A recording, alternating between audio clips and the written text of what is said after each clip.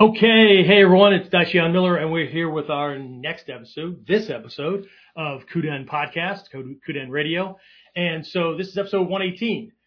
Focus for this episode, what I want to dive into is generating personal power, right? And we're going to start, we're going to boil this down. My plan for this episode is just to boil things down. I'm going to give you five simple things that we can manage and just be more mindful of, that actually has a lot more to do with the body than anything else. One of them has to do with the mind. And then what I want to do is I want to springboard off of that and take a look at an upcoming program that I'm going to be doing. And I've been wanting to do this for a while, and this is just a perfect time to springboard off of it and do it. That has to do with something that comes out of our Mikyo training. And so when we take a look at this area of the mind, I'm going to go through a couple of little things, right? Because if I give you something to look at, the next question is going to be, how do I do that? What do I do, right? So we'll take a look at things again, a big broad stroke kind of way to look at it. And then if you're interested later on when we fire up the program, then we can really dive into this and make it happen. Okay? All right, so we'll talk about that more when we come back. So, the big question is this. How are self-defense and success-minded people like us, concerned citizens worried about protecting ourselves, our loved ones, and the things we care about from the monsters we know exist in the world? How do we train in a way that gives us the skills, knowledge, and understanding we need without becoming paranoid fighters or killers ourselves, and yet still allows us to be the hero protector the world needs us to be? That's the question, and this podcast will give you the answers. My name is Jeffrey Miller, and welcome to KUDEN Radio, real training for real people in a real world. And we are back. So, let me move one of my things here, right? Note something I had to go through a long time ago, and in all honesty, I'm still going through it. But I know when a lot of folks get involved in ninjutsu, when they get involved in martial arts, when they get involved in self-defense training, the big focus is on, not getting beaten, broken, or killed by somebody, who's coming at him physically, whatever, right? And that's it's perfectly normal, right? As a matter of fact, on the hierarchy of needs, right? Security, right? Survival, security, right? It's way down there at the base, right? It's this big thing. And until we get a handle on that, it's really difficult to do the next things, right? That lead up to this level of personal mastery and those kind of things, right? But we all have to admit, if we look around our world, a lot of us are dealing with, and I know I have, right? And these things come around, right? So it's not like, I'm immune to these things, right? They come around, right? And when they happen, I have to deal with them and whatnot, right? And so the more personal power we have, the more abilities we have, the more skill sets we have, the more mindfulness to see things coming and things starting to happen before they actually happen, right? The greater our chances of handling those situations with the least amount of stress, wear and tear, energy suck, whatever, right? So, but a lot of us are dealing with that kind of thing. A lot of us, we want to train in martial arts. We want to learn the Bacento. We want to learn nunchucks. We want to learn all this kind of stuff. And we're barely struggling to get the bills paid every month, right? Or whatever. And I'm not here to knock anybody. What I'm really talking about is personal power is not just in our ability to not die at the hands of somebody else, right? But our ability to handle and navigate, right? And not fall prey to everyday shit, right? We're human beings in this human existence, in this thing called life, right? Within this universe. And we've got stuff that's happening all the time, right? And survival and self-protection and things like that, it's not limited to just ducking punches and not getting cut and whatever, right? So one of the questions that I get a lot, and sometimes they're not formulated as a question, right? Sometimes they're statements, right? Or they're presented as reasons, right? As to why somebody can't do something, or can't train, or can't, I need to do online training, but I don't have a job, so I can't do that. Or there's no dojo near me and I can't travel. So they must be a paraplegic or whatever because they can't walk, operate a vehicle, be carried by, I don't know, right? I mean, when somebody says they can't do something, right? It's typically not a can't, right? It's typically a won't, right? What they do is they see the impediments and they use that as the reason why, instead of looking at the impediments as obstacles that have to be removed so that now I can do this thing I want to do, right? Successful, powerful people that are masters of their own lives, right? I mean, one of the things that if you stick around Warrior Concepts long enough, you'll run into our motto, which is master yourself, master your life, right? And one of the things that these people have as a mindset is when a problem pops up, when a challenge pops up, they go into problem solving mode. They go into solution mode because that's an obstacle to something bigger that they want to have handled, right? That they want to be experiencing, they want to enjoy, they want to be able to produce, to give to somebody else or to share or whatever, right? Unfortunately, there's far too many of us. And I was one of those people when I got involved in this training, right? Thank God I found the teachers that I found, because if I'd have bumped into some of the teachers that are teaching today in this art, way too many of them, right? Either I'd be doing something else or I would still be a product. Now, I don't think I'd be a product of that. I don't know where I'd be, but I don't think I'd be here, right? I would still be wallowing in those things. That programming would still be leading, right? And some of these people that I've heard teach or present or, they teach one way, but they live another. Shit, if they were my teacher, I'd probably put a gun in my mouth, right? And that's as nice as I can be, because they're not only a detriment to themselves, but they're poisoning the minds of everybody that comes to them, right? In an attempt to be some kind of masterful guru, right? They're shitting in the brains and souls of everybody that comes near them, right? And that may make me sound like an ass, but somebody's got to say it. So anyway, all right. So again, goal for this episode, right, is to take a look at generating personal power, generating more power, right? Power is the crux or the focus of Kuji level 2, right? There are these 9 Kuji, right? 9 syllable seals, 9 cuts, 9, this, whatever, right? Okay. And so, Kuji 2, Pyo, right, is all about power generation, okay?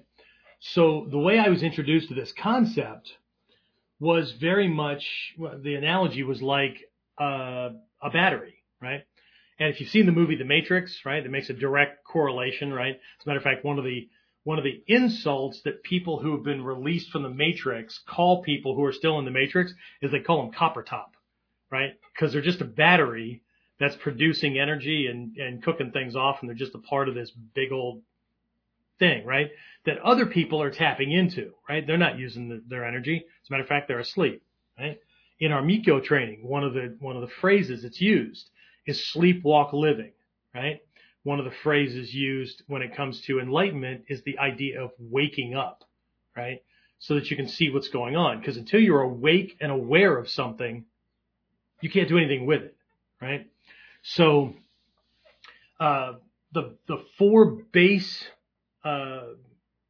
practices that I'm going to share with you have to do with making sure that the battery, right? The battery, okay? Us, right? Our energy, our power, right? Is sufficient to get shit done. Okay? I was just telling James, every once in a while my battery runs low. I mean, I'm doing so much that, past couple of nights I've been exhausted, right? I showed him my journal, right? And this planner that I have, right? And a lot of nights, right? I mean, some nights, like last night, I sent some things out and loaded like emails and stuff that were to go out during the day today automatically to remind everybody of KUDEN and what was being taught and all that kind of stuff, right? I got that done at 1:30 last night, fighting sleep the whole way. Well, when you just go to sleep and do it in the morning, because that's not me, right? I got other things to do. I leave late tonight to drive to an airport to get on a plane to fly from point A to point B, from point B to point Z. So, this week, my wife and I can be with my youngest stepson because he is graduating Air Force basic training. So we're going to be in Texas. And so the past week and a half leading up to today, I've had to double or triple up my workload so that while I'm still going to be doing things this week, it's not a workaholic, that's things need to be done. And I don't have a team big enough in place where I don't have to do a lot of that stuff. So it has to get done. Okay. So I had to double or triple my workload so that I could take some time off during the week when, we're going to be with him. Right. And then later on back at the hotel, I can, do what I need to do. But anyway, so the battery has to be charged. The battery has to be, capable of keeping with it, right? There's a saying in some of the Buddhist sects in Japan, because, people get enlightened, right? Their mind gets enlightened, but their bodies are just freaking falling apart. They got bad joints, they got bad knees, whatever. And they're like, I thought this stuff was supposed to fix everything.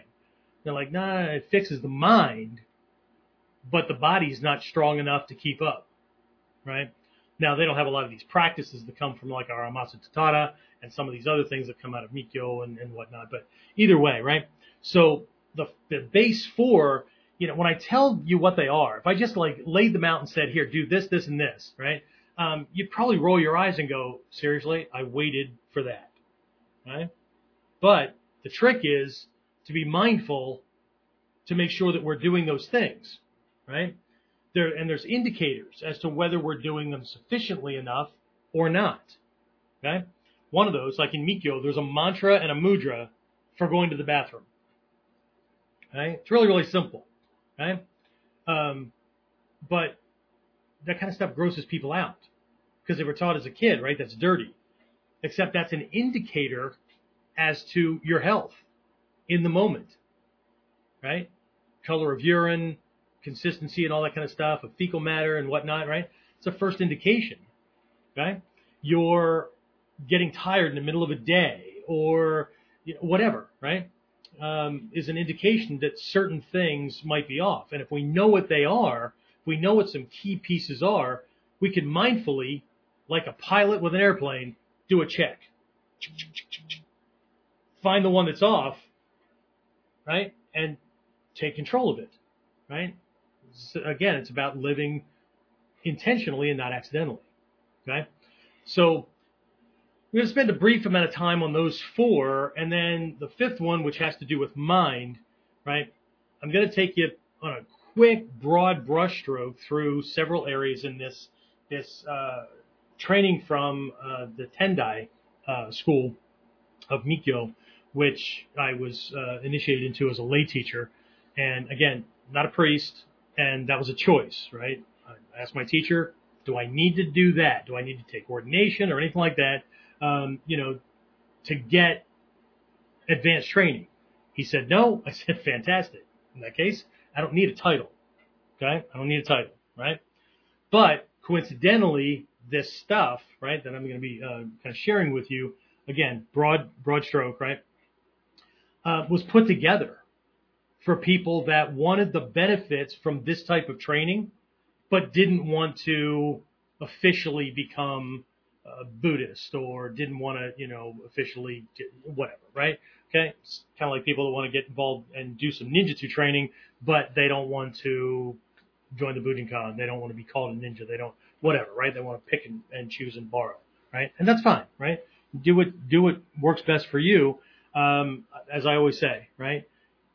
Life and your day-to-day experience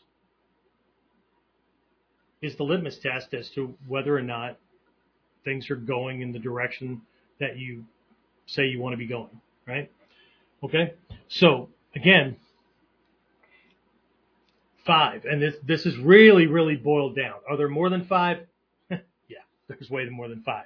But if we could condense these things down and look at it from the perspective of, look, no matter what I want to be doing with my mind, right? No matter what I want to be doing to produce results in the world, if I'm tired, if I'm sick, if I'm distracted, if I'm worn down, all that kind of stuff, right? Little to nothing is going to get done, right? So the first thing we need to do is make sure the battery is right. Okay, kind of reminds me of a general science class I took in junior high school. But I know I gloat about this a lot because like going to junior high school was cool because it sounded cool, right? We went from elementary school to junior high school, and I was in the last class going through the junior high school before it became a middle school, right? Psychologists have already shown that middle children and people in the middle of a group or that are average or consider themselves to be average produce the least amount, are the most resentful or the most angry or whatever because they feel like they're in limbo, right? They're kind of stuck, right? It's the bookends, the oldest or the youngest or the newest or the vets or whatever, right? Nobody wants to be stuck in the middle, and yet the whole education system here, at least in the U.S., has done this, right? So anyway, junior high school, right? I was in this general science class, which now looking back on it, it was physics, right? Because we work with levers and pulleys and all that kind of stuff, right? But the entire year was going to be working on projects where we were creating mechanisms, okay? And our understanding of pulleys and things like that, we worked in teams, right? We're going to create these gadgets and devices. But all of them and their ability to work was all going to be dependent on the first exercise, the first class project that we had to do. We all made rechargeable batteries. It was the coolest thing, right? Had these little, they look like medicine bottles, but big, fat, kind of clunky things, right? And these electrodes went in, and we made up this chemical mixture and whatnot. It went in, and every day at the end of class, they went on this counter and got plugged into a charger, right? And the condition of your battery and its ability to take a charge and hold a charge would affect everything else for the rest of the year. So the teacher's big thing was make sure that you're following these instructions, make sure that you're not doing shoddy work, right? Because this is at the crux of everything else. And here we are again, right? The energy level and our ability to maintain a charge, to ration the energy out, right? And I don't think people realize just how much energy it takes to get to that level of mastery or skills or whatever. And maybe they do, they just don't want to think about it, right? They just want to tell me why they can't, right? But the reality is that maybe they can't because they don't even know they're supposed to be looking at how well they take care of this thing. And I'm not talking about whether you're fat or fit or you got a six-pack abs or whatever, right? Because I think I run circles around a lot of my people, right? And I'm coming up on 60, and I've got, a type 2 diabetic gut. I've got, high blood pressure, probably because you people stress me out, but no, it's probably not that, right? It runs in the family, but whatever, right? And it's things that I'm managing, right? And I know what I'm not. I know immediately what I'm not. And if I don't, if I got caught up with things, right, I just go back through this self-check, right? Like I know that I've probably been more tired and haven't regulated things over the last week because I didn't take time for at least one of these areas, right? So for those of you that are okay with the Godai 5 elements, right, these get classified this way. All 5 of these practices get classified this way. So that's what I'm going to do, right? I'm going to list them in order: earth, water, fire, wind, void, and give you a given practice. Okay? It's a place to start, right? Your battery's already been made. It's in a given condition, but with some mindful practice and mindful attention, we can make things better. Okay? All right. So, very quickly, right? Earth, right? Earth is your diet, okay? Has to do with minerals, right? And the way I'm going to describe this, same way that teachers described it to me, right? You are only as strong as your weakest cells. And your cells need certain things to operate. And I know people say metabolism and all that kind of stuff, but that's such a vague word because you have several different metabolic rates all attached to different systems in your body, right? When somebody says, well, my metabolism is low, which one? Digestive, neuro, circulatory. So what metabolism are you talking about, right? Muscle metabolism, what? Okay. But Earth is diet. Okay. And part of this is, we need to be mindful of not just what we eat. I'm not here to tell you what to eat. I'm not here to tell you what diet or anything like that, right? My research and study has exposed me to studies, right, by the guys that actually, that's their job, right? That shows that all this stuff is ultimately tied to genetics, right? That our genetic background actually has a lot to do with what foods we operate better on and what foods kind of screw things up, okay?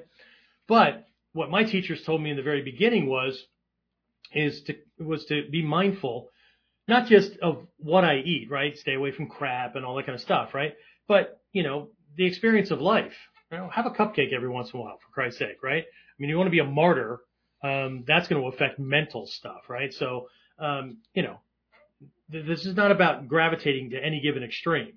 It's about the middle path, right? Not going from one extreme to the other. I'm not going to go from sugar maniac to, no sugar, no, whatever, right? It's about moderation, right? But what it's about, and again, all this stuff goes to mindfulness, okay? What it's about is when I eat, okay? And I don't care if you journal it or you just try to remember it or whatever, right? I want to pay attention to my state for the next several hours or for that day or maybe a couple of days if I'm eating the same kind of things, right? So what does bread and pastas do to me or for me? What do certain types of meat or the lack of do to me or for me? Same thing with certain types of vegetables, fruits, those kind of things, right? Okay. So do they make me excited? And I don't mean woohoo. I mean I'm just distracted and all over the place, or I've got a lot of high energy that I can get a lot of kind of things done. Or do they make me sluggish? Do they make me tired? Whatever. Do they affect my emotional state? Right? Do I get cranky? Do I whatever? Right? What happens? Right? I mean, we could really dive into this stuff away from diet. Right? You can do the same thing with colors. You can do the same thing with other sensory things like certain smells and whatnot, right? It's all tied, right? All tied together. So, but this is just diet, right? So if you remember Earth being diet, because we're looking at minerals, right? The food, right? For the cells, okay?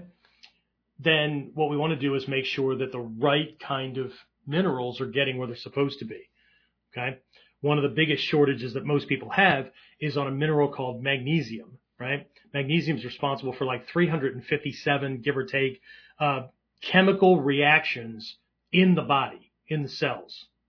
But even if you have enough magnesium, if it's not in a slightly acidic environment tied to calcium, if your calcium's low, then you're not going to have it happen anyway, right? So it's a really cool kind of thing, right? So anyway, but I also have weird hobbies. So anyway, all right. So Earth is diet. Water is water. Okay. What is it? 65, 70% of your system, right? And every study says something different, right? But I just ride on the 70% kind of thing, right? 70% of your body, of your cells and whatnot, is water, right? Well, it's supposed to be anyway, right? But studies have found, especially here in the West, is that most people are already in a state of dehydration, right? So if you're dehydrated, that affects your mental functions. It affects motor functions. It affects nerve all kinds of things, right? So we want to keep water in. I'm not telling you how much or anything like that. I'm just going to throw a little piece of information at you, and then you can go from there based on your lifestyle. Okay? So even if you're laying on the couch or a sofa or whatever, or slumped in a beanbag chair or whatever, binge watching Netflix all freaking day long, that's no different than somebody with a desk job sitting in a 70-degree room and their body gives up 8 ounces of water an hour. It evaporates off your eyes. It comes out as you exhale, nose, mouth, that kind of thing. Perspiration, which is just natural, all that kind of stuff. Motor functions, as your body's breaking stuff down, it goes to your bladder, right? You're going to get rid of a bunch of that stuff, right? 8 ounces an hour. So if you're not replacing a minimum of 8 ounces an hour, you're dehydrating yourself. The cool thing is that the body's very adaptive. The body will survive. Whether you're in a survival state or you're in a state where you can get the stuff done that you know you need to get done or have the energy to do it or whatever, that's a completely different thing. Okay? So earth is diet. It's all about minerals. Water is water. Fire is exercise. Okay? Fire is metabolism. Okay? So we just start by just putting ourselves in motion, right? So this goes to our Junin Taiso, right? The dragon exercises, those kind of things, right? So 2 ways to exercise. One, you're working muscles, right? 2 ways to make the body strong. Muscles, right? Build them, keep them active, that kind of things, right? Keeps the vibrancy and the energy going, right? And stretching, right? So stretching does 2 things, right? It increases the range of motion, right? By making things more supple and whatnot, so you're less likely to injure yourself, but it also keeps things from binding down and locking down and then inhibiting circulatory system and nerve impulses and stuff like that, right? So that obviously feeds back to at least the circulatory system, right? Blood flow and all that, right? Goes back to the water level as well, right? So you want to keep the water level, right? The hydration at a certain level where your blood's not getting thick and it's making it harder for your blood to pump it, right? The body and the core will start to pull things down and not shut them down, but to slow processes down because it needs to ration things, right? It's harder and slower to get things where they need to go, right? Again, cells, they're supposed to be 70% water, right? But right?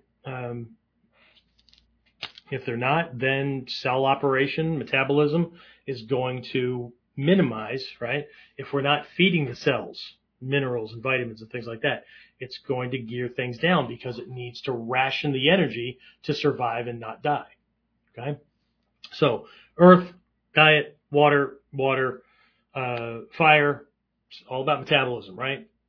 Move, right? A body in motion typically stays in motion, right? Our Junin Taiso exercises combat the human body's natural tendency to come to rest.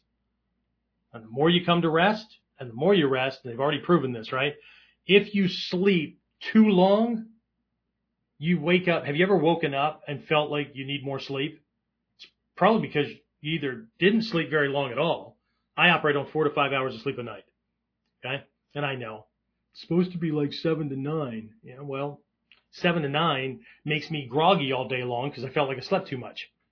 Okay? If you lay around all the time, you're always going to be tired because you're draining the energy out. Okay? So, again, we need to find what these things are. And again, it still goes back to mindfulness. Are you mindfully aware that, about once an hour, give or take, right?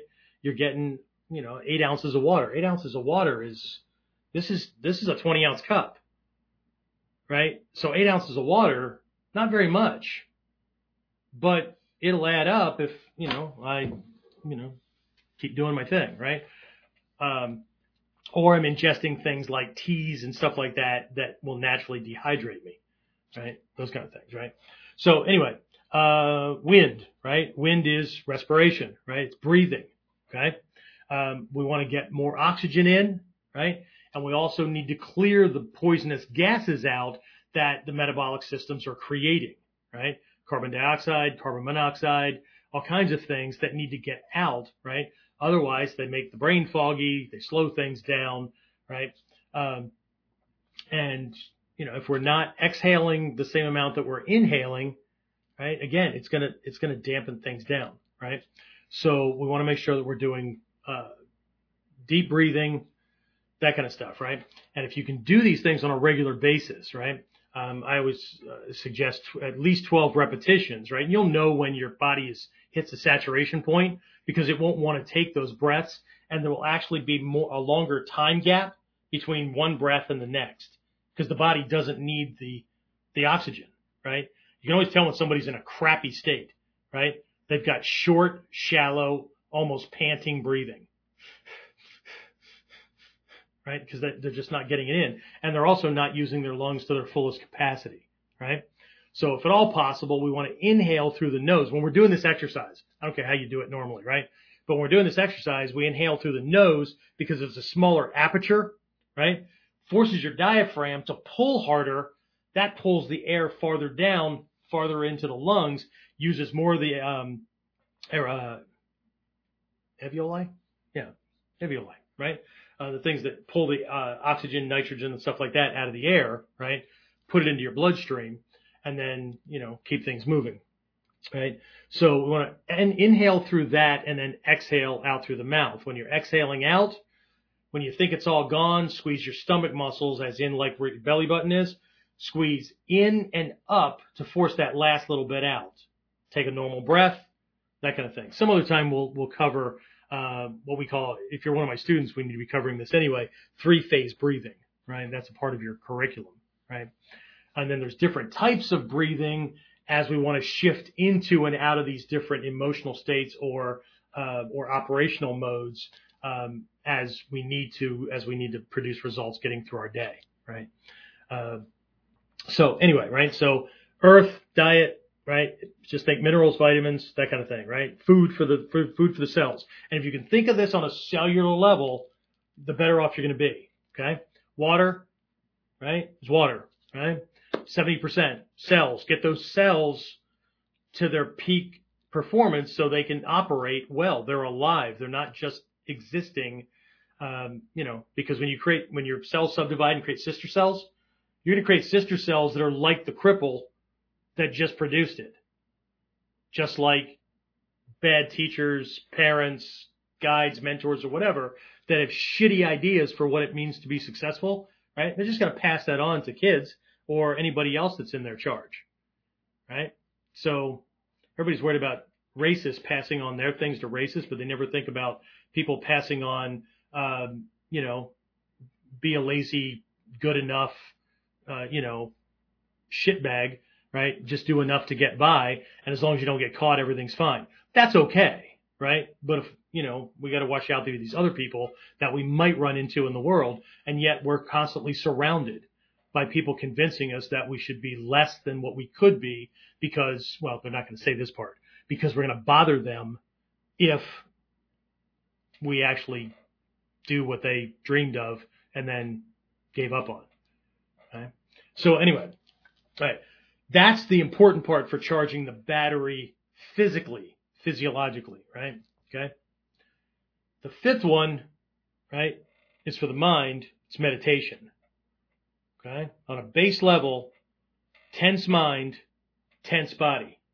Relaxed mind, relaxed body. Okay. If for no other reason, they're connected. Okay.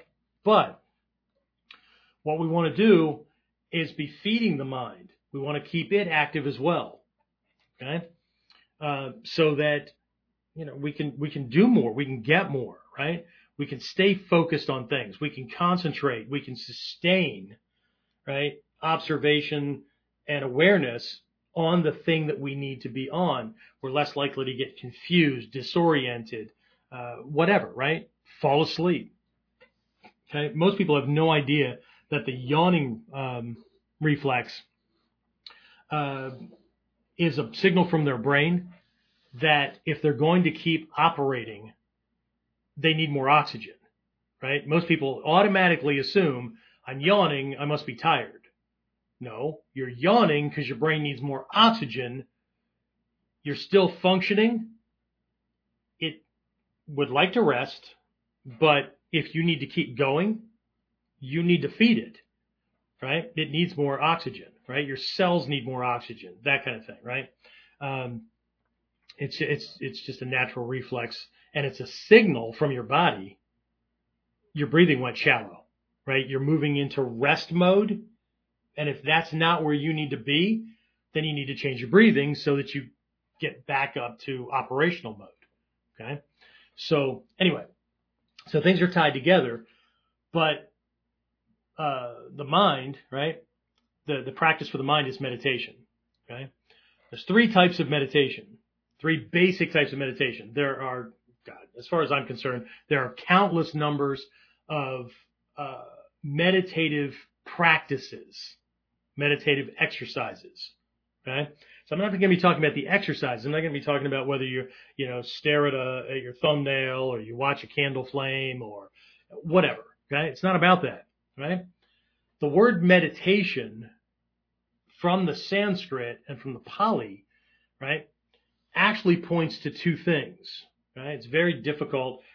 These things don't translate well into English. There's two completely different words, but we use the word meditation. Right. So most people think of meditation as a practice, right? I'm doing something with my mind. I'm either doing Zen meditation and focusing on a single point. I'm doing Vipassana meditation and I'm watching a process. I'm doing visualization meditation, whatever. But at its core, meditation means mindset or state of mind, right? So what you're doing is you're using a practice, a specific practice designed for a certain mental state to hone that state to get better at that. Just like any other kata, just like any other exercise. If I'm doing an exercise to strengthen my pec muscles, I'm going to do very specific exercises that use those muscles. Okay? Same thing. If I want to get better at focusing, relaxation, single pointed meditation, what most people call Zen, whatever, right? It's very specific exercises for that. If I want to be paying attention to things and following my thoughts or following and getting better at comprehension and whatever, whether it's holding my attention on a movie or somebody speaking or whatever, not having my mind wander and then I lose 15 minutes of it or whatever, right? If I want to get better at that, I can't be using the other exercises. They're related, but that's to kind of enter into, right? Because that first type of meditation, ultimately for all these other ones, is what we have to do to train the mind. We have to become masters of our own mind, lest we become slaves to whatever the mind wants to do. Okay? So if I'm doing, again, if I want to hone the observational stuff, then there's very specific exercises I need to do for that. If I want to hone my visualization, creative, internal imagery, dream states, all those kind of things, right? There's very specific exercises for that. Okay? But since we're talking about personal power during this episode, then I want to stay there, right? I want to stay within that kind of realm. Okay?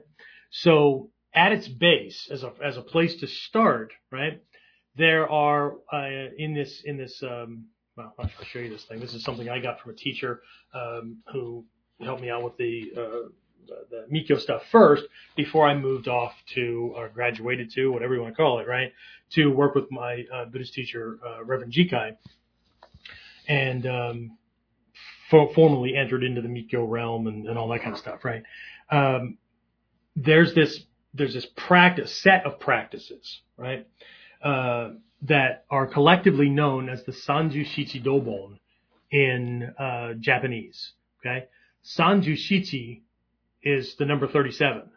Okay, Dobon are fundamental or core practices, right? So the story behind this is that on or somewhere close to the Buddha's death, he was asked by his disciples, there's a lot of people that want to get the benefits of this, but either because of their life or their lifestyle, they're too busy, whatever, they can't commit to the austere lifestyle of a monk or a disciple or whatever, right? They've got families, maybe mental aptitude, right? They're not at that level, or they don't want to be a Buddhist, right? They don't want to do this thing, right? They want the benefits of it. So what are the things from our practices that they could do that they could still get the full benefit of everything, right? But not have to take the official path, right? And supposedly, well, not supposedly, the Buddha outlined these 37 areas, which are actually groupings of anywhere between 4 and 8 items, right? In groupings, right? So there's like 7 groupings of, right? And so he laid these things out. Disciples wrote them down and all that, right? And that became collectively known as the Sanji Shichi Dobon, right? The 37 practices leading to enlightenment, right? So, but it's each of these kind of collections, right? Each of these 7 collections have to do with different types of power, different types of abilities, right? Those kind of things, right? Just like, in our Ninjutsu practice, right? Rolling is for specific things. Leaping is for specific things. Counter striking or uke nagashi for very specific things, right? Same idea, right? Collectively, they all produce this state of mastery, enlightenment, wisdom, whatever you want to call it. But you can't miss one of the groupings. Otherwise you have ish, right? Ish, right? So, what I'm going to do is very, very quickly, but I'm going to jump around a little bit because this isn't about going through the Sanji Shichi Dobon. I got to get through this week or two. Actually, I've got 2 back-to-back weeks here, and then we're going to start to roll things out probably the following week. I haven't done a live online class in a long, long time, like a program, and people are jonesing about this stuff. And most of the questions that are coming to me are about life mastery, because people are figuring out that they can't get the ninjutsu training they want because they don't have a handle on the other shit that's getting in the way. Right? I'm looking at James here in the background. He either has like a twitch that's going on or he's nodding in agreement, right? So, but this is the same for anything, right? Whether it's a freaking vacation that you keep holding off and you've held it off for the last 15 freaking years, or being with certain types of people, or having a certain type of job, or it's the same, right? It's all the same, right? Just like building that battery and making sure that battery is capable of charging to the extent necessary and holding a charge and rationing that energy out. Because I got to tell you, right, to go where most people tell me they want to go, to even do the path that I've taken this far, and in all honesty, I've half-assed it in some places, and I absolutely admit that, and I'm trying to make up for those kind of things, right, or injuries did a setback or whatever. Had it not been for the practices before spinal injuries and all that, I wouldn't be doing this since, let's see, when was I? 45. 2007, right? Doctors took MRIs of my spine and all that and said, I don't know what the hell you're doing, but keep it up because you have the spine of a 25-year-old. Okay? If you had the spine of a 45-year-old, we wouldn't be having this conversation. You probably wouldn't be able to walk anymore, right? You'd be a paraplegic. Okay? And that was just out of a car crash, right? So, anyway. So I don't think people understand just how much energy, effort, mindfulness, and resources they're going to need to get where they say they want to go.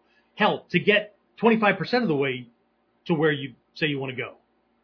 Because a lot of it, just like a rocket, just like a space shuttle or whatever getting launched, or SpaceX or whatever getting launched from the planet, just to get to the atmosphere and break through to space, like 90% of the rocket's fuel is to escape the Earth's gravity.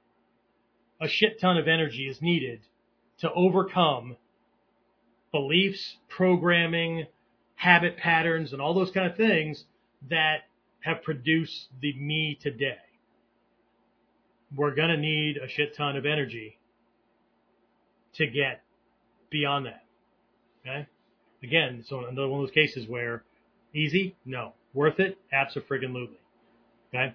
So, because we're talking about meditation, right? Meditation is mindfulness, right? Where we're putting our mind, right? What can we use as objects of meditation? And that this actually starts off with kind of contemplation meditation, because in this program, in Mikyo, the assumption is that we already have control of our mind, right? So the Zen meditation type stuff, controlling the mind, quieting it, and directing it is all, that's a foregone conclusion, right? So this really starts with contemplation meditation, insight-based meditation, known as vipassana, right? Or prajna. I mean, the meditation leading for prajna. Prajna is insight necessary for enlightenment to take place, right? Sometimes it's just generally translated as insight, and insight is a product, but prajna is the insight necessary for what are we doing to produce correct insight. Otherwise, what we have is assumptions and guesses and bullshit, right? Okay? You know, just scrolling on our phone and reading the headlines and thinking that we know what the hell is going on in the world, right? When we're just a moron being drug along like a puppet, which is exactly what they want, right? So, anyway. All right, so I'm going to lay these first four things out, which are called the four foundations of mindfulness, right? Shinen Jo, right? Just briefly talk about them, and then we're going to jump to the power stuff, because everything else collectively goes to that, and then I'm going to round it out by taking a look at the 7 aspects of an enlightened mind, okay? Which is the ultimate power place, because those aspects are the walking, talking, thinking, living result, right? That's what an enlightened person does, right? It's how they live, it's how they think, it's how they, all that kind of stuff, right? It's the end product, right? These are characteristics developed, not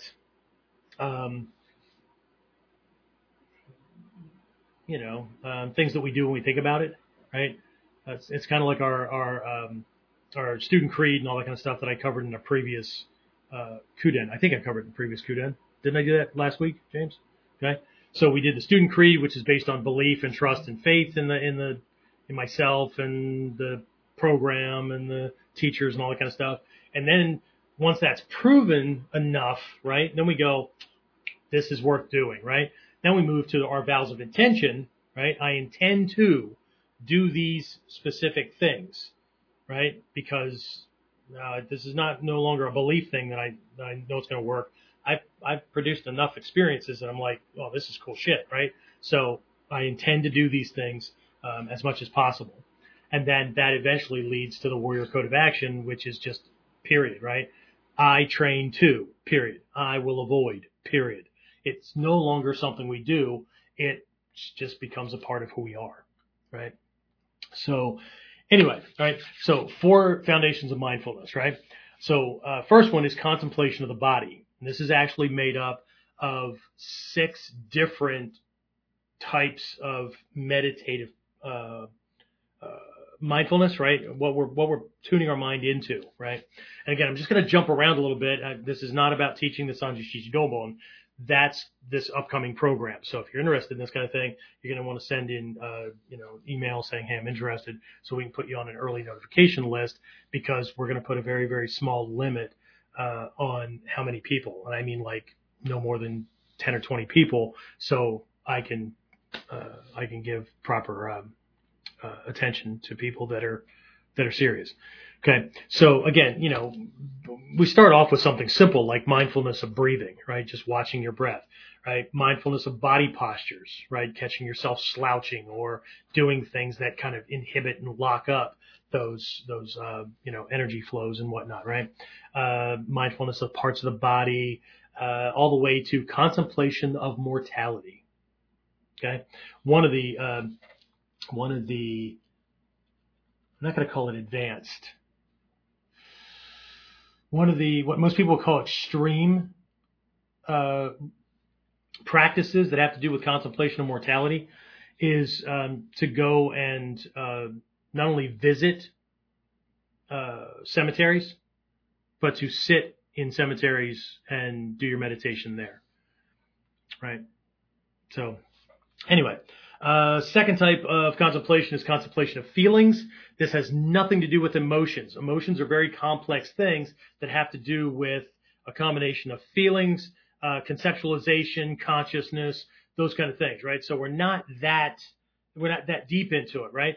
It's contemplation of everything from the base feelings, right? Attraction, repulsion, neutrality, to when those things have an effect on me, right? So,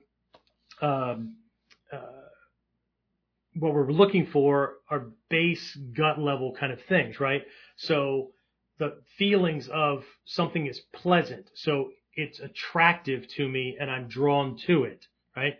This is not just an eye thing, right? With beauty, it could be a pleasant smell, could be, pleasant sounds, whatever. Right? And what that normally does for most people is they want more of that, right? And then that's a distraction away from other things that need to be done. Okay. The feeling of, when something's unpleasant or aversion, right? So it's an unpleasant smell, right? It's ugly or it's grotesque or it's grating and doesn't feel nice and those kind of things, right? We need to get a handle on those kind of things, right? And then something is neutral where it's not really, if we're even aware of it at all, right? It's just not drawing us in one way or another, right? Okay. So, and then third type of contemplation is contemplation of mind, and what you're watching for and learning all about is how the mind produces thoughts, how thoughts have a birth, they have a life, and they have a death, and how that that process produces other thoughts, and you're looking for your thought process is a logical flow, a logical chain, right?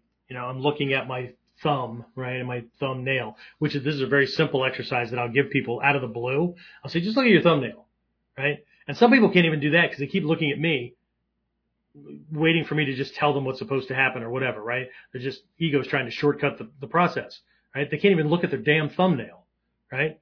Other people are looking at the thumbnail, right? And so a logical flow would be, oh man, I need a manicure. That's kind of flaked right there. Got that's some weird lines in there, right? Or my cuticle is, or whatever. That's a logical flow, right?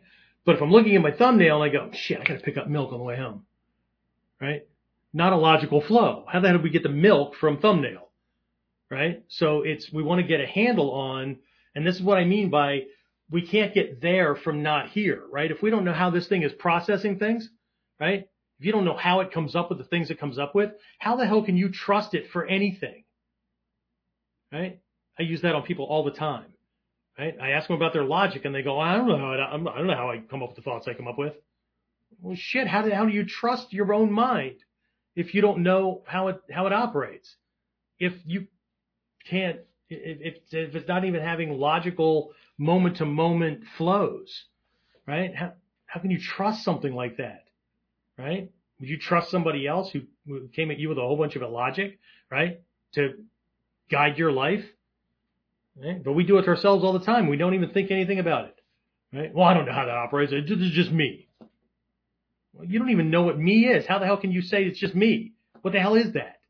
What is me? Right? But people do it all the time, right? So contemplation of mind, right? Everything from contemplating why we choose to focus on what we focus on, why we choose to avoid other things, all kinds of things, right? It's just, we want to get a handle on this thing, right? And what pulls our mind around, okay? In Tibetan Buddhism, and in old Theravada Buddhism, the symbol used to represent an unenlightened mind is a tree full of chattering monkeys. Right? Whichever one is screeching the most or falling out of the tree or flinging poo or whatever gets your attention, that it's drawing you, and then the next thing draws you, and the next. So that's what your mind's doing. Ping, ping, ping, ping, ping, instead of a logical flow, right? And then the fourth contemplation method is contemplation of phenomena, right?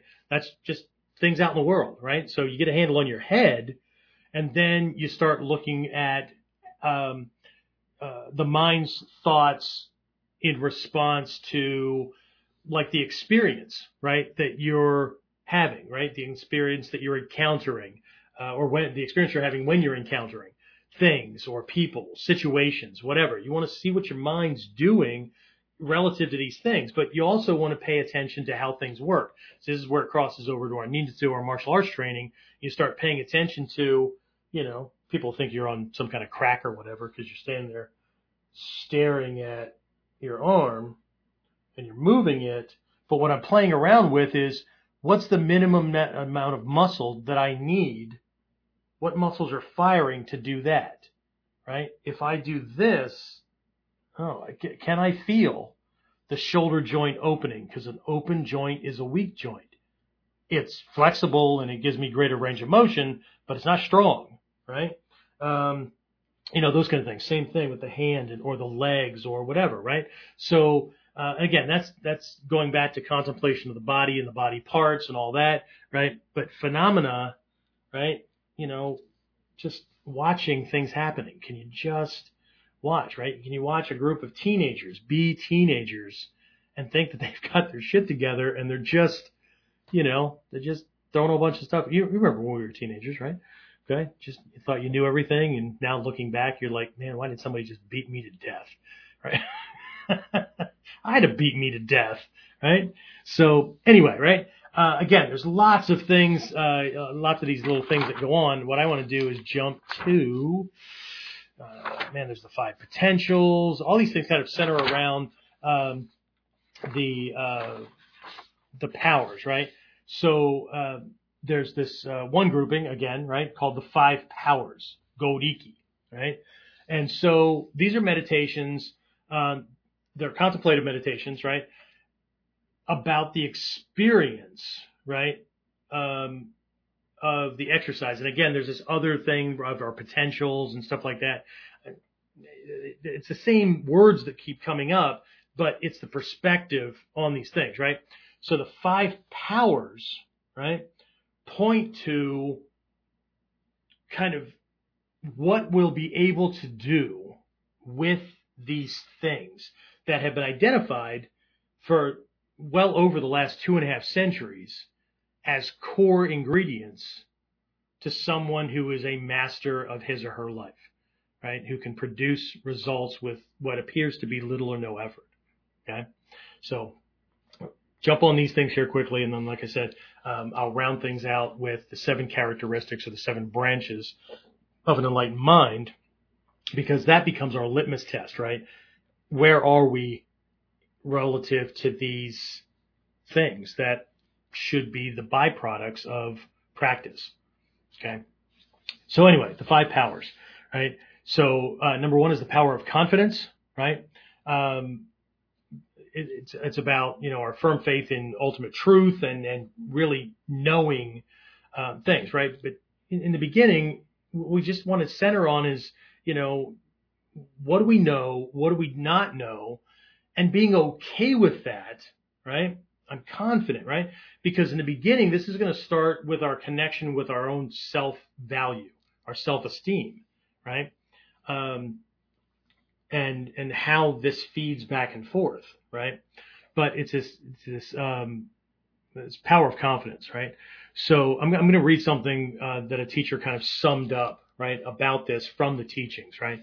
And this is reflected in what we call the 3 treasures, which is actually the more formal, when I talked about the Sankei Sankyo to the student creed, right? Our student creed is just a modification in English terminology of these 3 treasures, right? Of the Buddha, the ideal. I mean, instead of saying Buddha, Dharma, Sangha, whatever, I'm going to say the ideal, the teachings, and the teachers or the group of people that are, on the path with you, right? So It is so easy to slip back into unproductive, unwholesome feelings of discouragement, right? And this is a statement that we learn to say, right? It's your own little personal mantra, right? And it's a recognition of how things can get in the way, but it's a statement of. So it's like I said, we have the student creed, vows of intention, all that kind of stuff, right? But we have things on the mind science only kind of side as well, right? So here's this admonition, right? It is so easy to slip back into unproductive, unwholesome feelings of discouragement.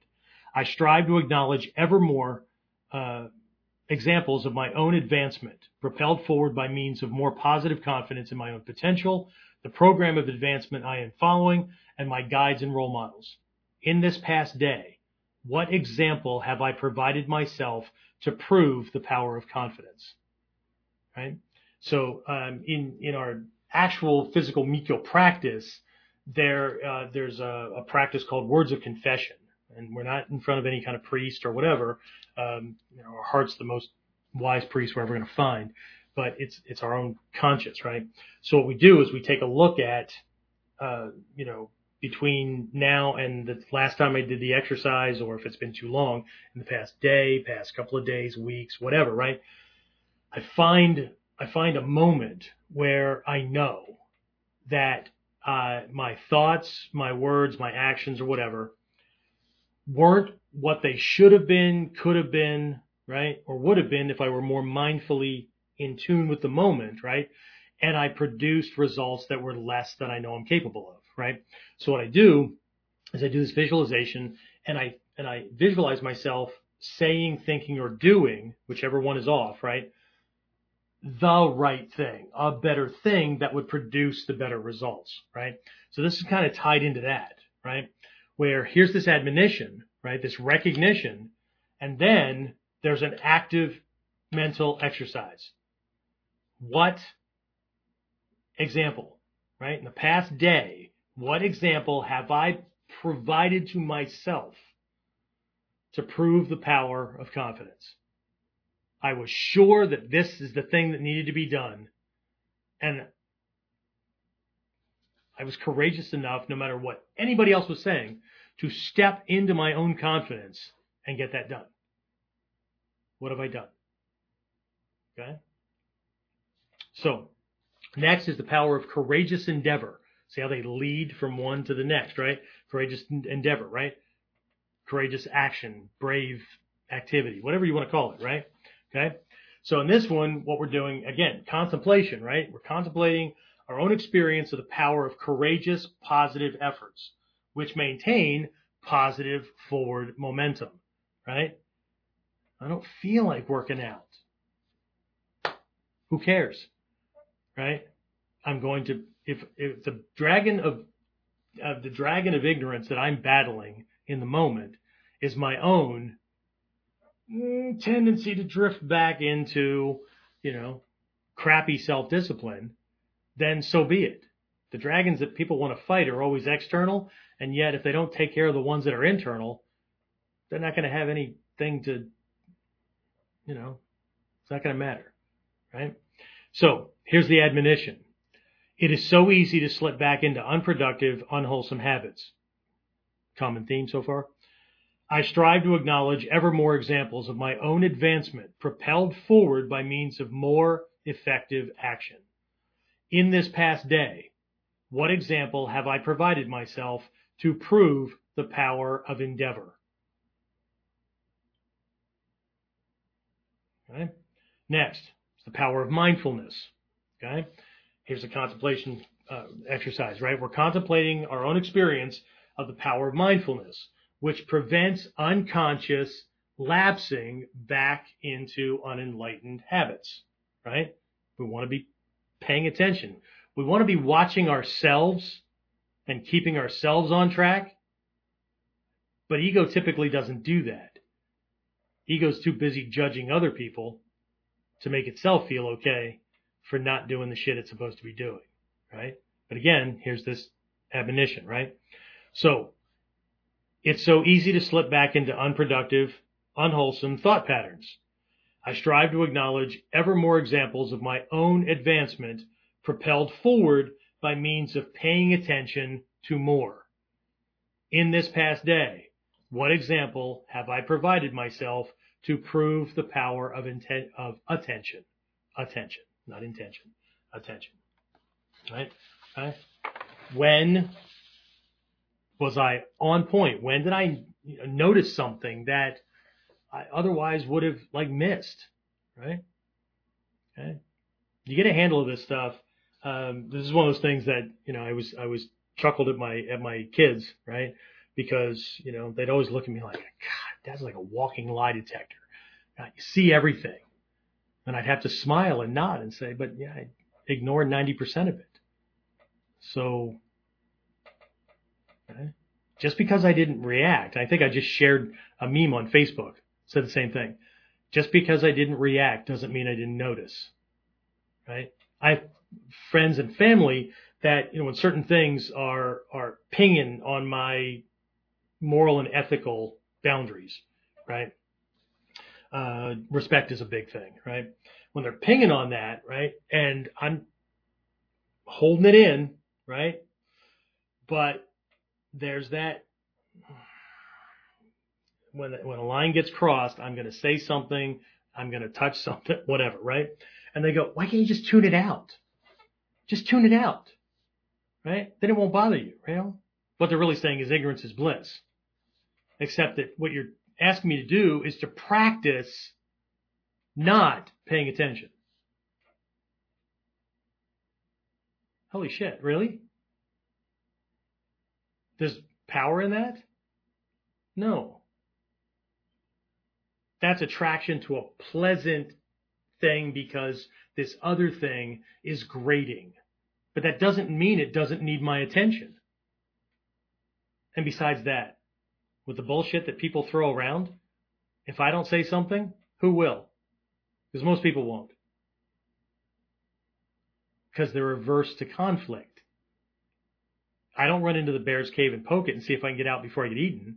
But at the same time, some people need a mirror held up in front of them instead of everybody just, well, it's just Barbie Ann. It's just the way she is. Yeah. So how about if I act like Barbie Ann to Barbie Ann for the next half an hour and see how Barbie Ann likes it? Anyway, power of concentration. Okay? So again, contemplating our own experience, right, of the power of meditative contemplation, right, which prevents what? Distraction from the goal of attaining the highest ideal. If we don't stay focused, I did a whole KUDEN on why and the power of vision, and these are probably completely different episodes, but it was about that, right? So what's your vision? Right? Zig Ziglar, who was a huge motivation and business coach, passed away a couple of years ago, right? One of my favorite quotes from him is, if you aim for nothing, you'll hit it every time. Right? You can't complain because nothing has happened. You can't complain because you're not getting what you wanted if you're not fucking aiming for anything. If you can't define it. Oh, shit. This is showing up on YouTube. I just said fucking shit in the same. Never mind. Anyway, so we'll see what happens, right? See if I get slapped by YouTube. Anyway, all right. So here's the admonition. It is so easy to slip back into unproductive, unwholesome states of mind. I strive to acknowledge ever more examples of my own advancement, propelled forward by means of more stabilized, centered concentration. In this past day, what example have I provided myself to prove the power of centered, broad vision? This is about big picture, right? The other one was macro, micro, right? And number 5 is the power of wisdom, okay? Think about what you can do with these things, right? You're able to hold your attention on something, concentration, for longer periods of time without being distracted. What can that do for you? What would that do for you? How would your life be different? Right? I'll ask you about the other things here. Well, you know what? Might as well do it. Okay? Got myself down this rabbit hole, right? What would more confidence do for you? Unwavering confidence. Okay? And not just bending at the will of everybody else because, if honey or your friends or whatever ain't happy, then ain't nobody happy. It's not ain't nobody. If they're not happy, I won't be happy. Why not? Is your happiness dependent on somebody else? And do they have a vision that they're following that, shit, that's pretty cool, right? And maybe I should be like one of the Knights of the Round Table because Arthur's got a pretty damn good vision. I'm going to drop mine because that's pretty freaking cool. Wife's got one, friend's got one or whatever. Yeah, shit, dude, I'm on for the ride. You need help? Okay? But chances are, most of us don't have more than one at best people in our lives, in our personal circle, unless you're in different circles, okay, where everybody has visions that make yours look like shit and you need to ramp up your game. Most of us don't have that. So why the hell would you follow or be at the whim of somebody's anger when they have no frickin' idea where they're going? And what they want every given day is a new thing, right? I wanted that yesterday, but that didn't work, so I must need to want something else. And you're supposed to keep up. Why would you do that? Are you that afraid that out of the millions and millions of other people on this planet, you can't strike up a friendship or relationship or whatever with somebody more in tune with your vision? Or you can't explain your vision well enough that the other person goes, shit, sorry. Yeah, that's cool. Okay. Yeah, shit, let's do it your way. But we weren't taught that, were we? We were taught by other people, if honey ain't happy, if your friends aren't happy, if you're offending these people or whatever, then you've got to toe the line. Okay? What would more confidence do for you? Okay? How would your life be different if you expressed that, if you acted on that? Right? That's power. Right? Courageous endeavor. Right? No matter what anybody else said, no matter how you felt or whatever, if you bravely stepped into the new you every day, every chance you get, right? What would that do for you? How would your life be different? What could you do for others? That's fucking power, right? Power of mindfulness. If you just, weren't off your game, if you've had more control of your own mind, if you knew how it operated and you could use it to the best of your ability, what would that do for you? How would your life be different? What could you do for others? Same questions, right? How would things be different? That's power. I don't know what the hell people are talking about when they say, I want more power in my life. I feel like I don't have any power. I don't feel like I have any control of my life. Define control. Define power. Here you go. Over 2,500 years. Somebody define power for us.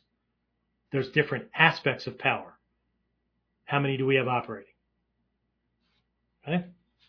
So power of mindfulness, power of concentration. I already asked that one, right? If we could hold our mind on and stay focused on the big picture, on the mission, whatever you want to call it, right? For longer periods, and not be derailed, not be distracted by other shiny things. The next binge watch of Netflix or whatever. It's going to be there. Shit, trust me. Netflix will be around next year. Okay? Mikko's all about putting all your eggs in one basket, which we were taught too. Don't put all your eggs in one basket. Really? How about if we just put all our eggs in one basket, get this shit handled? Imagine the amount of power, energy, skill, ability, whatever that we would have. Holy crap. Then you could afford to sit back and binge watch Netflix because all kinds of other shit would be happening automatically because of the amount of control that you had. Okay? Last one is the power of wisdom. Okay? So again, wisdom is not the same as knowledge, right? Information, knowledge, wisdom. Information, I learned something. Knowledge, I know how to do that thing without thinking about it. Think tying your shoes. Learned how to tie my shoes, but for a long time, whatever, right? Finally got it down, and then you got to a point where you can tie your shoes and don't even have to look. You don't even have to think about it. You can hold a conversation with somebody else. Wisdom, knowing when that particular knot is useful and necessary, whether you're tying shoes or you're doing something else. Because, oh, that's a slip knot. That's something that will hold whatever's inside tight, but in one deft motion, I can get it out. Okay? I can release things. Okay? So here we're going to contemplate our experience on the power of wisdom to know the true nature of things, not what other people told us they were. The true nature of things, which banishes delusion. Okay? So the admonition is, it is so easy to slip back into unproductive, unwholesome belief structures. I strive to be aware of ever more opportunities to advance by means of more integrity between what I believe and what is ultimately true. We need to close the gap. You can believe whatever you want. That doesn't make it true. It makes it true for you, right? Because people like to argue their personal truths. I don't argue personal truths. Right? You can believe whatever you want. Ultimate truth, conventional truth, personal truth. Three completely different things, but the closer we can get them together in our own experience and the way we live and act, right? For those of you following along with Nijitsu, right? That's what I say is use a word again and again and again. Natural. Natural laws, natural ways that our minds work, natural ways that this human body is put together and how it's supposed to work, whatever, right? The more we can get away from beliefs, or the more we can get our beliefs in tune with what's ultimately true, what's actually true, the easier it's going to be to produce results because it's not guesswork. We're not throwing shit at the wall and hoping that it sticks, right? So, again, it's so easy to slip back into unproductive, unwholesome belief structures. I strive to be aware of ever more opportunities to advance by means of more integrity between what I believe and what is ultimately true. In this past day, what example have I provided myself to prove the power of intelligence? The Greek intelligence comes from the Greek word that it doesn't mean that you know a lot. What it means is your ability to use what you know to produce effective results quickly and easily. It's the effective application of knowledge in context with what's actually going on. It's not knowing a bunch of shit just to know a bunch of stuff. Knowledge is knowledge. Okay? But wisdom is founded on intelligence and correct application of intelligence. Okay? All right. So, what do you think, James? Should I just round out with the 7 branches or 7 aspects of the enlightened mind, or did questions pop up? Because I'll handle questions so we don't get so far. No questions? Okay, cool. All right. So 7 branches of the enlightened mind, right? So these are 7 qualities that describe what we could call the ideal experience of the person who has attained this breakthrough, this enlightenment, this connection with ultimate truth. Okay? Superior wisdom, sometimes it's called transformation of bondage from samsara to the liberation of nirvana. And again, samsara and nirvana, this is not a heaven and hell kind of thing, although it produces experiences that could feel like heaven and hell, right? But samsara, the Sanskrit word samsara means to go around very much. Okay? You know, same shit, different day, you know? It goes around, comes around. We've got all these statements in English. Mean the same thing, right? Right? It's always something, right? It's not one thing, it's another, blah, blah, blah, blah, blah, right? Okay? It's like being on a merry-go-round that you can't get off of. Okay? Nirvana, the word nirvana means to extinguish, to blow out. But that should beget the question, what are we extinguishing? What are we blowing out? What we're blowing out are the flames of misdirected desire, which points back to the second noble truth that the cause of suffering is misdirected desire, right? Wanting things to be a way or wanting things that ultimately we can't have it that way. It's just not the way things work, right? Yeah, but what if? Okay, Okay? Until you can produce that kind of reality, or find a planet to live on that operates on those kind of natural laws, it's not going to work that way. Okay? So, again, these are 7 aspects of, and again, not diving deep into these things. I'm just going to go through them, right? Okay. So, 1, perfect clarity of mind.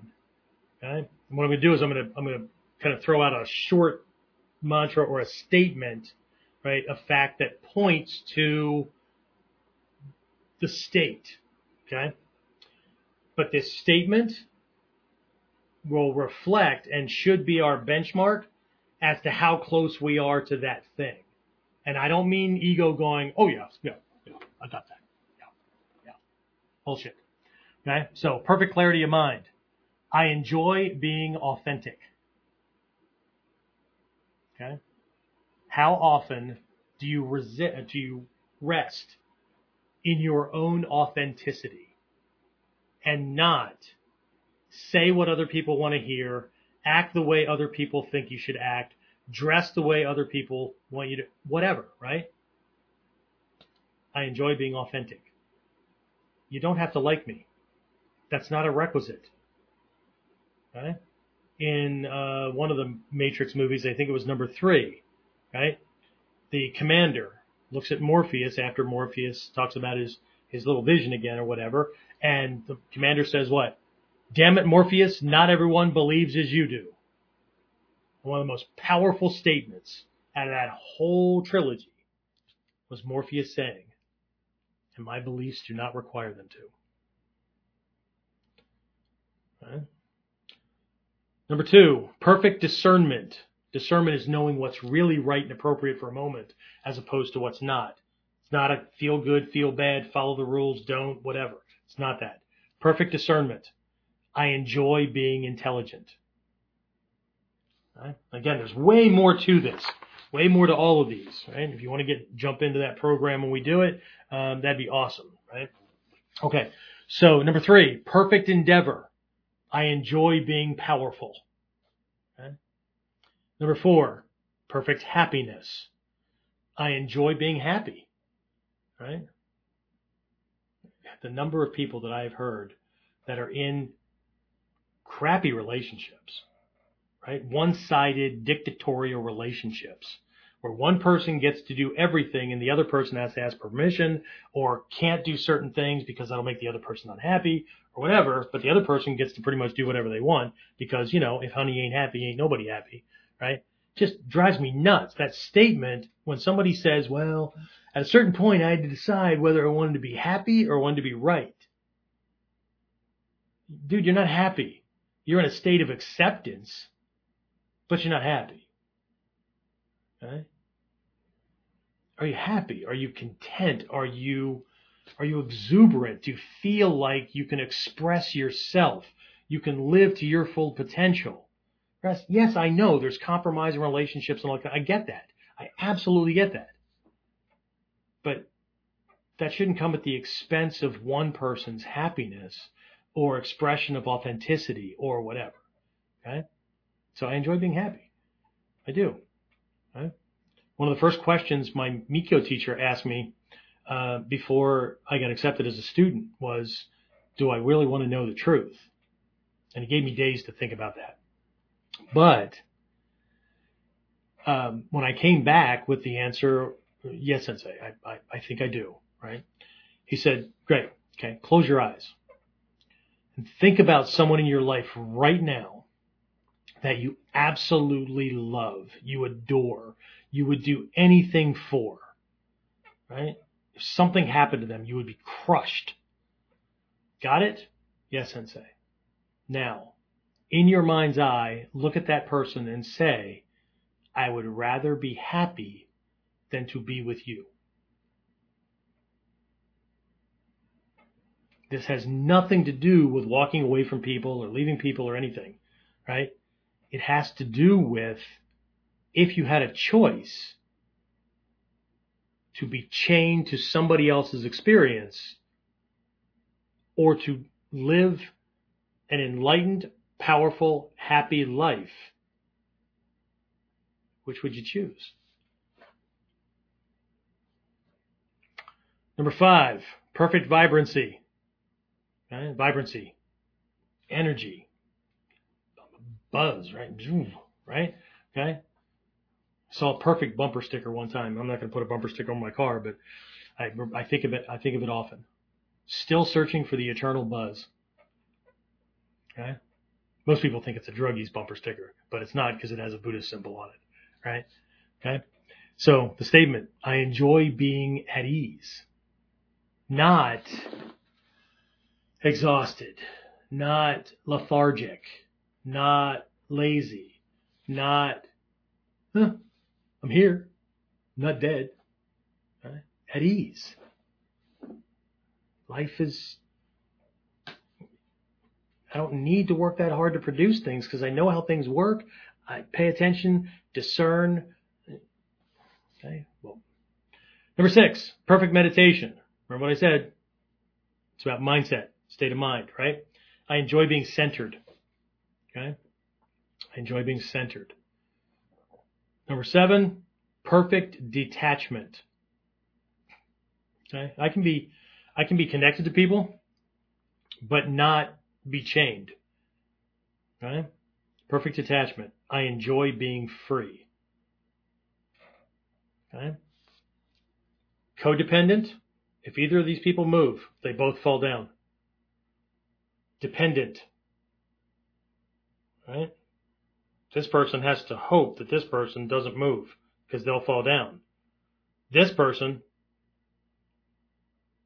has to give up a lot to make sure this person doesn't fall down. These people are free to do, act, engage in a codependent, dependent, or independent relationship at different times and periods because they're not, by their very nature, dependent. Okay? I enjoy being free. Anyway, that's just a place to go, right? If you're going to do nothing else, right? Because all this mindfulness mumbo jumbo bullshit, right? Is just, some religious dogmatic kind of thing, then if nothing else, do the first 4 exercises, right? Be mindfully aware of what you put into your body and make sure you're getting the minerals, nutrients, vitamins, and things like that your cells need to metabolize and be alive. You are only as strong, powerful, well, whatever, as your weakest cells, because they're anchors to everything else. Okay? Water. Be mindful that even if you're not mindful that, I know, got to drink more. Just be mindful of the scientific fact that in a 70-degree room, sitting on your ass at a desk and doing what? Answering phones and shuffling papers, your body loses 8 ounces of water an hour. That's all you need to know. If you don't put it back, your cells have to give up. They're going to give up fluid, right? So they will be operating at a lower state. Okay? This is like gravity. You don't have to believe this to be true. Right? You can believe whatever you want. You can believe that you're an alien from some other galaxy that doesn't have to follow the rules of life on this planet. Doesn't make it true. Okay? It doesn't mean that you're not dehydrated and your mental functions are diminished and your body's barely surviving. Okay? Fire, metabolism, exercise. For muscles, stretching for joints. Right? Wind, respiration. More deep breathing. Get more oxygen into your system. Your cells need it. This is not about you. This is about the you that is a collection of millions and billions of cells that make up you. And if they're not functioning well, you're the end result. Right?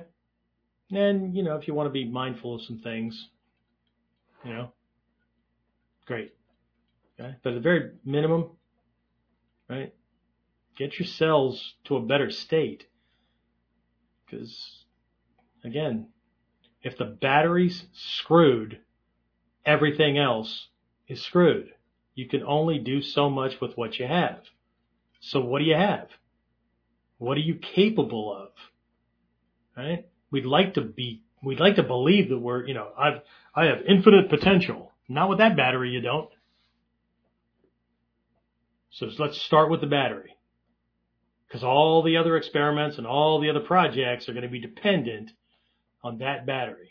Your ability to charge it, maintain the charge over time, and ration the power, right? So, because there were some of my friends in that class that their battery would get a charge, it'd be full charge, right? But as soon as they put it on something, right, it would drain really quickly. And other ones last much, much longer before they would start to wane, right? Other ones, they had to redo their battery several times because the first couple of iterations wouldn't even take a charge. Right? How badly do you want it? I'm not telling you have to do anything. I'm telling you what's necessary if you want to do something. That's my job. If you don't want to hear me do my job, there's lots of other YouTube videos you could be watching where people are just entertaining monkeys showing you cool moves. It's just the way it is. I'm surprised we have the numbers that we have. that's just showing from like one direction, and I'm not sure which service that's coming through because we're tied through several of them at this moment. But anyway, okay, so let's open it up to questions and comments because I got to get to bed early tonight. We leave at 4:30 a.m. my time to drive a long way to an airport so I can sit on my ass on an airplane and then get off at another airport and get on another airplane to sit on my ass longer until I get where I'm going, and then have to get to a hotel. You get the idea, right? So to get to enjoyment, there's work. So I'm going to throw James on. It's got some studious bookshelf in the background.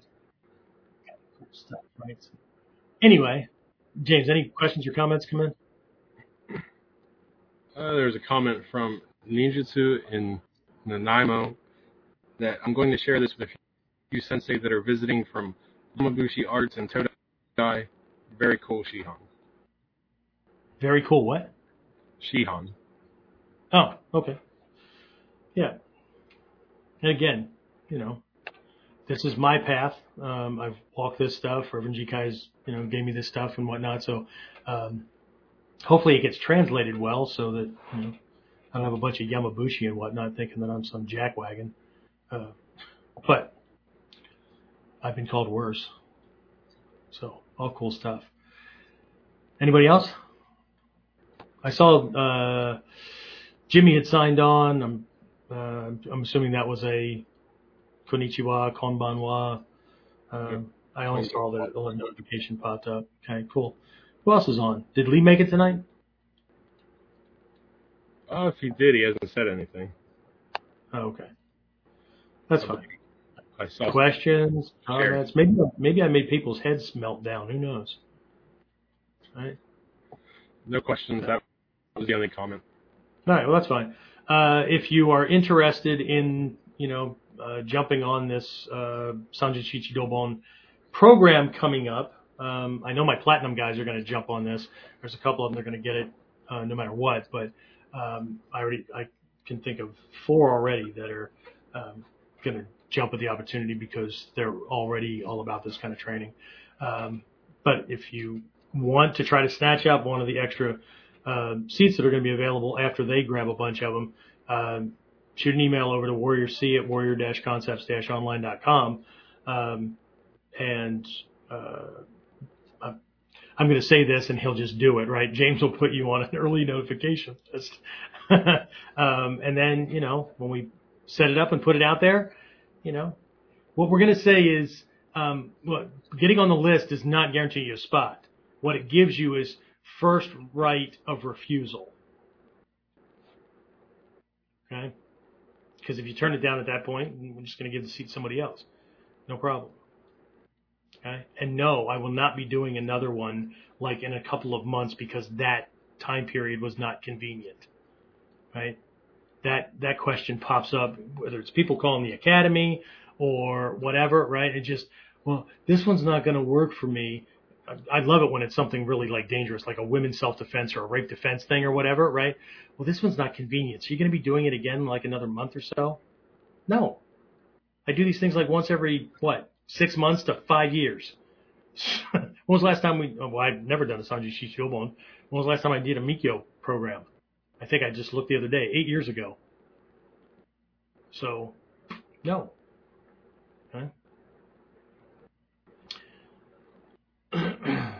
People in the West are way too used to the customer always being right and people jumping through hoops and loops to give them whatever they want whenever they want it, and they get to walk away like, no big deal. They'll take care of other people. Right? If I'm going to be as traditional as most people would like me to be, right, I'd be way more fucking selective as to who I take as a student. I wouldn't be as forgiving because, well, they were raised in the West. What are you going to do? Not that extreme. I think I am way more understanding than I should be if we were in ancient Japan or people were going to a temple or a dojo or whatever. How many Westerners would actually like clean the dojo floors and work for a living and take the money to the teacher and all that kind of stuff and keep coming back every freaking day until the teacher allowed them to be a student, sometimes upwards of a year, right? Not in this fast food drive-up window world. Not even close. And how fucking easy can we make it? We're now on the internet, for God's sake. You don't even have to get off your ass. Wow.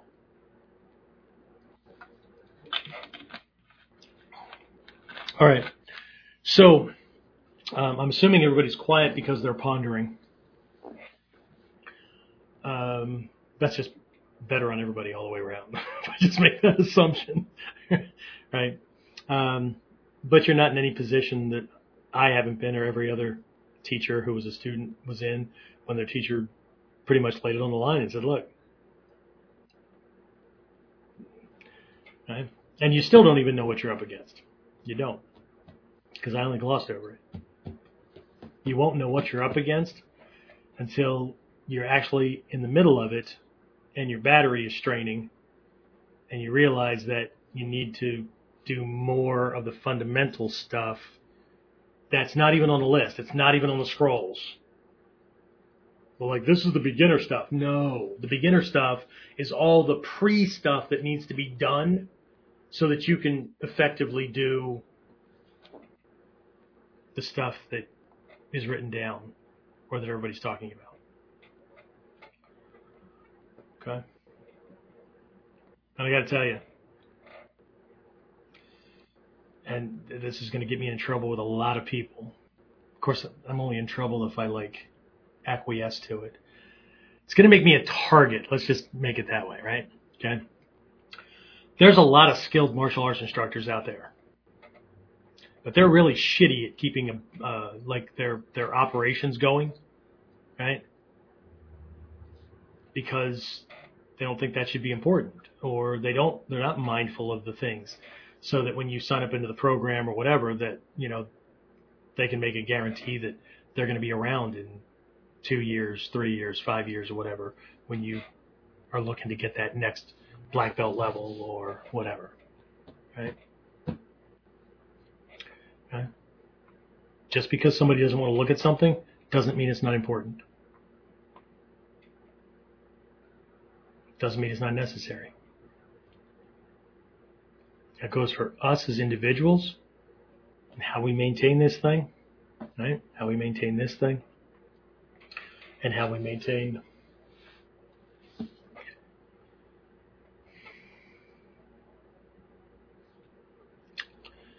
anyway. That's all I have to say about that. Probably be a butterfly floating around a little bit, right? You ever notice that in the Forrest Gump movie? There was always this like butterfly when whatever it was. There's some meaning behind that, and I haven't read it once and whatever, right? But unless you've read the original Forrest Gump book and know just how far off the fucking movie is. So the guy wrote the book. The book has a very different ending, right? And then the movie was made. And then the author of the original book, Forrest Gump, wrote a sequel.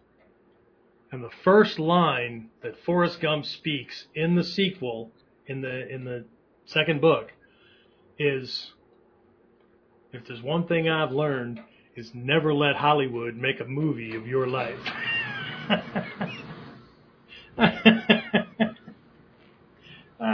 Funny stuff. Anyway, all right. So before we get too far off track, I'm going to have a late dinner and do some other things that I need to get done. Try to get to bed before 3:30 when I have to wake up. So that's it. I will talk to everybody again next time. We'll have a stand-in lesson for you this Wednesday for Whiteboard Wednesday for those of you who follow along, because I will be neck deep in the Air Force basic training graduation ceremony during that time. And let's see, if you're in the Platinum programs, Tuesday coaching group, Friday coaching group, what we're going to do is your makeup classes for this week is we're just going to juxtaposition things. So this week, the Tuesday group will get last week's Friday lesson, and the Friday group will get last week's Tuesday lesson, right? Because I don't do the same classes and the same topics. Same theme for every week because that's our lesson plan. But unless you're in the Platinum Elite program, you don't get both lessons. So eventually I get around to covering the thing again, right? And it just gets covered a different way or whatever. But at the moment, that's the way things are, right? So just like if you came to class at the dojo, right? If you come to Tuesday night class, Friday night's class is not the same. We might be covering Hanbo in both nights. I might even be covering the same techniques, but the lessons are somehow going to be different because the people in the class are different, the questions are different, the focus is different, right? I have to cover things based on who's there and their level of understanding and that kind of stuff, right? So even if I did cover the exact same topic, it's still going to come out differently, right? So that is that, right? And then we'll be back on track next week. So again, if you're in the Platinum, my Inner Circle guys, next week is our personal development week. So if you got questions about history, personal development, the Seishin Teki, right? Personal development, personal clarity, all that kind of stuff. Anything in this direction, Mikyo, whatever, all that personal stuff, right? Personal mastery stuff. That'd be the time to ask it, right? Week 2 is our strategy and tactics week. So if you have anything, you can always send it in. I'll just hold it off to that week. Week 3 is our skills and techniques week, where we dive into skills and or kata. And then week 4 is our weapons week. So I just had this week I had to combine skills and techniques and weapons. So that's why Mitsubishi came out and something else came out. What came out on Tuesday? I don't know, but they kind of slipped together, right? So anyway, that's it. James, you have any? Did I forget anything that people need to know? Fall camp. Oh shit, fall camp. Yeah, man, people are really enrolling slowly this time. Although I have had a couple of instructors ask about doing breakout sessions, right? So this year's theme is in bringing the Ninja no Hachimon, the traditional 8 areas of training that were mandatory in ancient Japan for a school to be teaching to say that they're doing ninjutsu, bringing them into the 21st century. And this isn't Jeff's version or Jeff's made-up thing or whatever. It's taking those 8 areas, the technology and the reason for that, right, for those things, and looking at what that looks like in the 21st century after science has proven a whole bunch of other things and other things can be pulled and put into categories to make you even more powerful. You know, I've always said that we have to have a higher degree of skill in, let's say, stealth than our ninja ancestors had to have. Because they didn't have infrared and motion detectors and all that kind of shit to have to worry about, right? So imagine all these other things, right? So what's involved, right? By and large, people are not walking around with spear and naginata and swords and shuriken and all that kind of stuff, right? So what do those weapons look like? And actually, what was their relationship to each other in that list? There's a whole bunch of people walking around that can quote the Ninja no Hachimon, the 8 gates. But what's the relationship between sword, spear, and shuriken?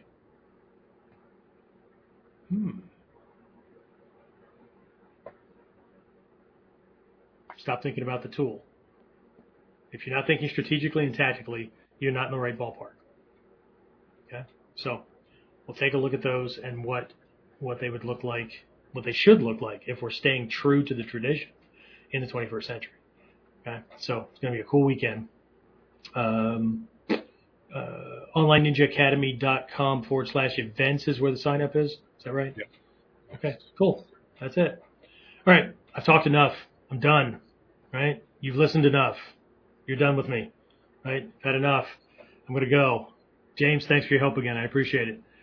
All right. That's it. I'll talk to everybody again next time on KUDEN. Get more of KUDEN Radio. Subscribe through your favorite podcasting site or subscribe at modernninjawarrior.com.